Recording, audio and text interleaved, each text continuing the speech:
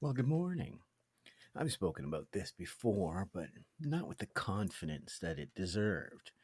Not because the theory is unsound or it doesn't apply to everything we've been talking about or it isn't transformational, important, yada, yada, yada. It was because of my lack of confidence. But in the last few days, I'll give you an example. There is a professor from the University of Toronto, John Vervaeke, and pardon me if I mispronounce. He's quite interesting.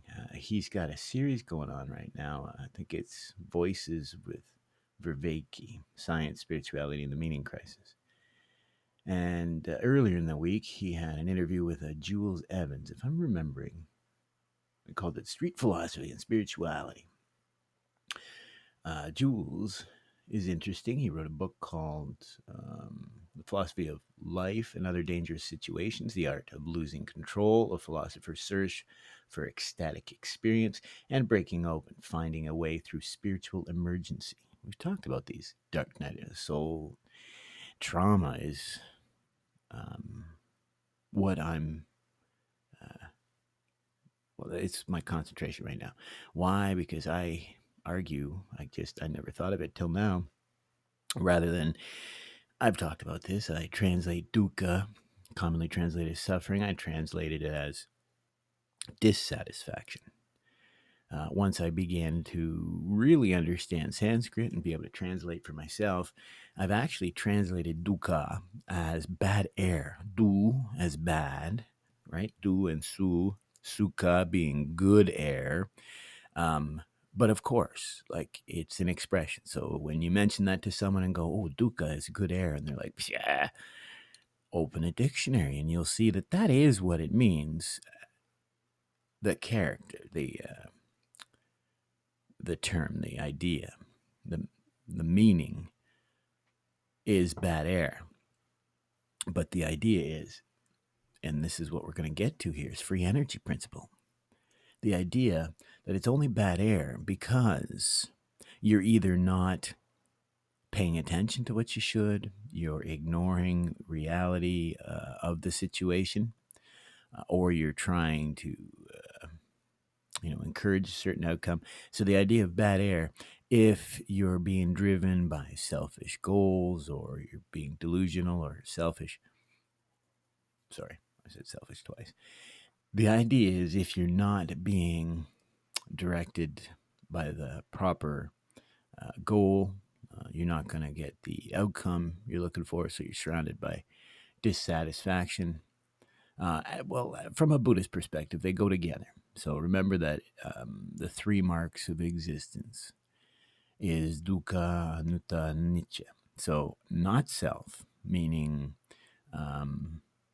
don't attach to the self. The self is just a tool that we use to go about, but also a tool for our liberation. But it's also our greatest barrier to the same. And impermanence. Impermanence teaches us both that the dissatisfaction in life flows from our attachment to things, our lack of belief in impermanence, but it's also the way to read what is not self, what is this idea of minimizing the self or the nature of self. I highly recommend you read the Satipatthana Sutra because you'll read the foundations of mindfulness, right? Your breath, you can follow the breath, it gives you a good variable but somewhat constant um, item to attach one's attention to, observe, and the observed. And next is the body, right? And the Satipatthana, which is just the way of mindfulness, sati, to remember. The body is also in the jhanas, but here we're using it to not only meditate on, but we also use it to see into the nature of impermanence and equanimity. Because in the Satipatthana Sutra, it actually begins to talk about how, your skin and bone is no different than anyone else's or any other creature's skin and bones. Now, the third one is my favorite. Sampajana, Sati Sampajana. That's remember or to be mindful, to bring clear comprehension to all of life's daily activities.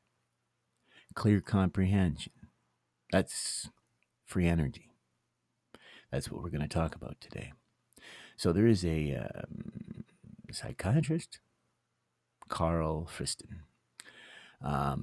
He's been, I'll explain. I found the free energy principle a little while back. I thought it was perfect. I thought it matched Yogacara thought of the nature of self. I thought it was a great way to understand the nature of self. Now, where the problem comes in is supposedly Carl Friston himself doesn't explain it all that well. I've gone and read it again, and I find it's pretty easily understood. The way I always explained it was the mind or the physical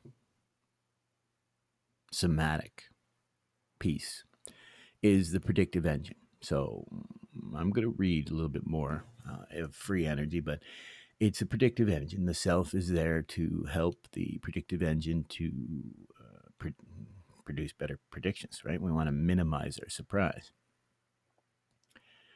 The self is also there to inform the predictive engine as to our actual sensory experience, what's going on in the world.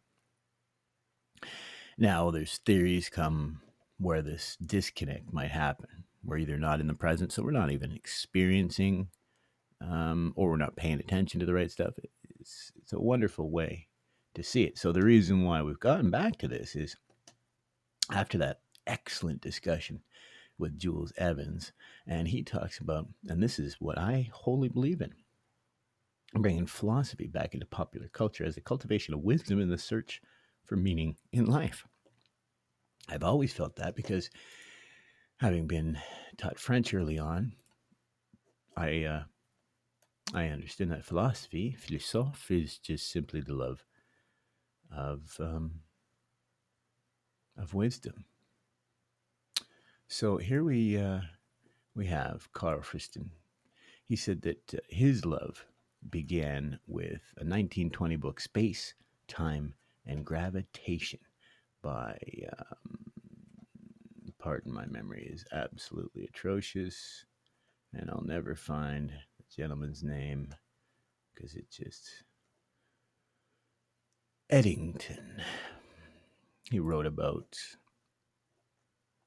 relativity. So I'm just going to read the conclusions of a paper from Cambridge that was written about the free energy principle. It's written by a psychoanalyst, so you'll understand his particular bent, but I don't think he's wrong. In fact, I think I've even mentioned it in previous podcasts that the talking cure, because of my trauma research, is back in vogue. And so is this. And I guess we're seeing me develop my own protocol for healing trauma, not based on anything except taking what works from any one little system and applying it, as we all should, personally. So the conclusions, and I'm going to read the beginning, but I'm going to read the conclusions first to get an idea of why I'm pretty chuffed about this. So if rehabilitation of the psychoanalytic method in the light of the FEP, free energy principle, comes as a pleasant surprise, it is consistent with its principle. As in Mark Twain's trope, rumors of psychoanalysis' death have been greatly exaggerated. In place of despair, disappearance, the FEP suggests that repair is possible. FEP-grounded psychoanalytic approaches such as MBT, that's mindfulness-based therapies, are now known to help those with profound mental distress. They also suggest a scientifically sound account of the interpersonal and neuronal mechanisms by which psychological change comes about. Oh, my apologies. What we can see there is how a psychoanalyst simplifies the free energy principle, that it's simply us trying to accord Well, the neuronal mechanism is trying to accord what we expect with our actual outcomes. Right, so let's jump to the top of this page because it actually is not too bad. The summary of Friston's free energy principle, the new life for psychoanalysis? Question mark. This was just submitted um, to the Department of Psychology, University of Exeter. No, well, it's published at Cambridge. Neither here nor there. The summary is as follows. The free energy principle, FEP, is a new paradigm that has gained, but has gained widespread interest in the neuroscience community. Although its principal architect, Carl Friston, is a psychiatrist, it has thus far had little impact within psychiatry. This article introduced readers to the FEP, points out its consilience with Freud's neuroscientific ideas and the psychodynamic practice, and suggests ways in which the FEP can help explain the mechanisms of action of the psychotherapies. As I said, it's funny for me because he wrote this, I think, going back as far as 2007. And as I said, I've heard different stories as to why it's not more mainstream, more popular. Um, I've heard reasons that it's too difficult to understand and all these different ideas. So, free energy. Let's see here. So, this is a different article. This is from Frontiers in Psychology, Free Energy Minimization and the Darkroom Problem. I actually liked how this guy explained it because what he did, this is by Carl Friston, Christopher Thornton, and Andy Clark. The Wellcome Trust Center for Neuroimaging, the University College of London.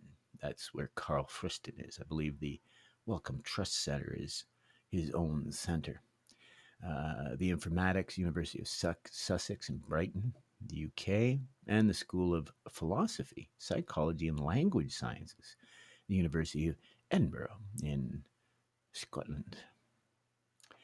So he says, recent years have seen the emergence of an important new fundamental theory of brain function. This theory brings information theoretic, Bayesian, neuroscientific, and machine learning approaches into a single framework whose overarching principle is the minimization of surprise, or equivalently, the minimization of expectation. I like that he added that. That is so true. So the idea is to predict our environment based on, right, the data and a certain amount of algorithm that we could call educated guessing, intuition. But at the same time, the minimization of expectation. I love that because if we think about it, that's where I'm coming from. Trauma is an expectation, a constant, ever overarching cloud of expectation. And it goes on. The most comprehensive of such treatment is the free energy minimization. Carl Friston. Yep, 2007. Wrote, updated again in 2010. So not that old. A recurrent puzzle raised by critics of these models is that biological systems do not seem to avoid surprises. We do not seek a dark, unchanging chamber and stay there. This is the darkroom problem. Here we describe the problem and further unpack the issues to which it speaks. Using the same format as Eddington's Space, Time, and Gravitation, we present our discussion as a conversation between an information theorist, Thornton, a physicist, Friston, and a philosopher, Clark. Oh, he's a physicist. So he goes on and they talk and they go back and forth.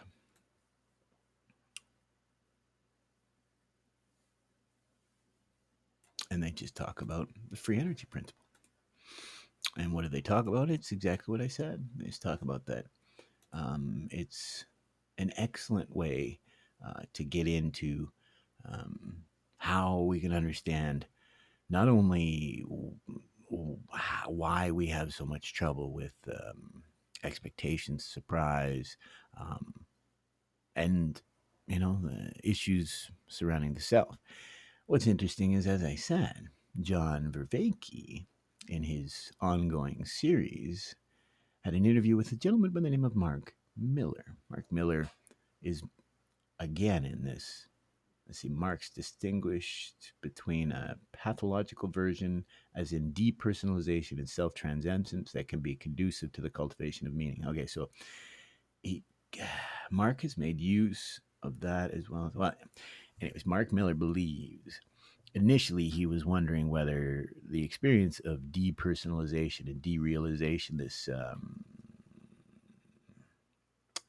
can't remember what he called it, but he's trying to see the nature and function of the self. So he was wondering if the Buddhist concept of not self was similar to this depersonalization, derealization. And coming from someone who's experienced, I got to say that it is a diametric opposite to the actual liberation of self, because it's not a minimization of like self in a depersonalization. It's a minimization of um, the the importance, the absolute importance of self.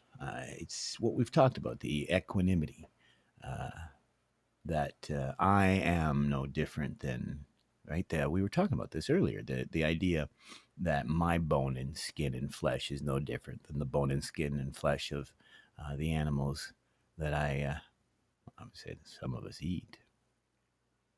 So the idea here, um, they kind of mentioned free energy, and in their discussion, it is quite a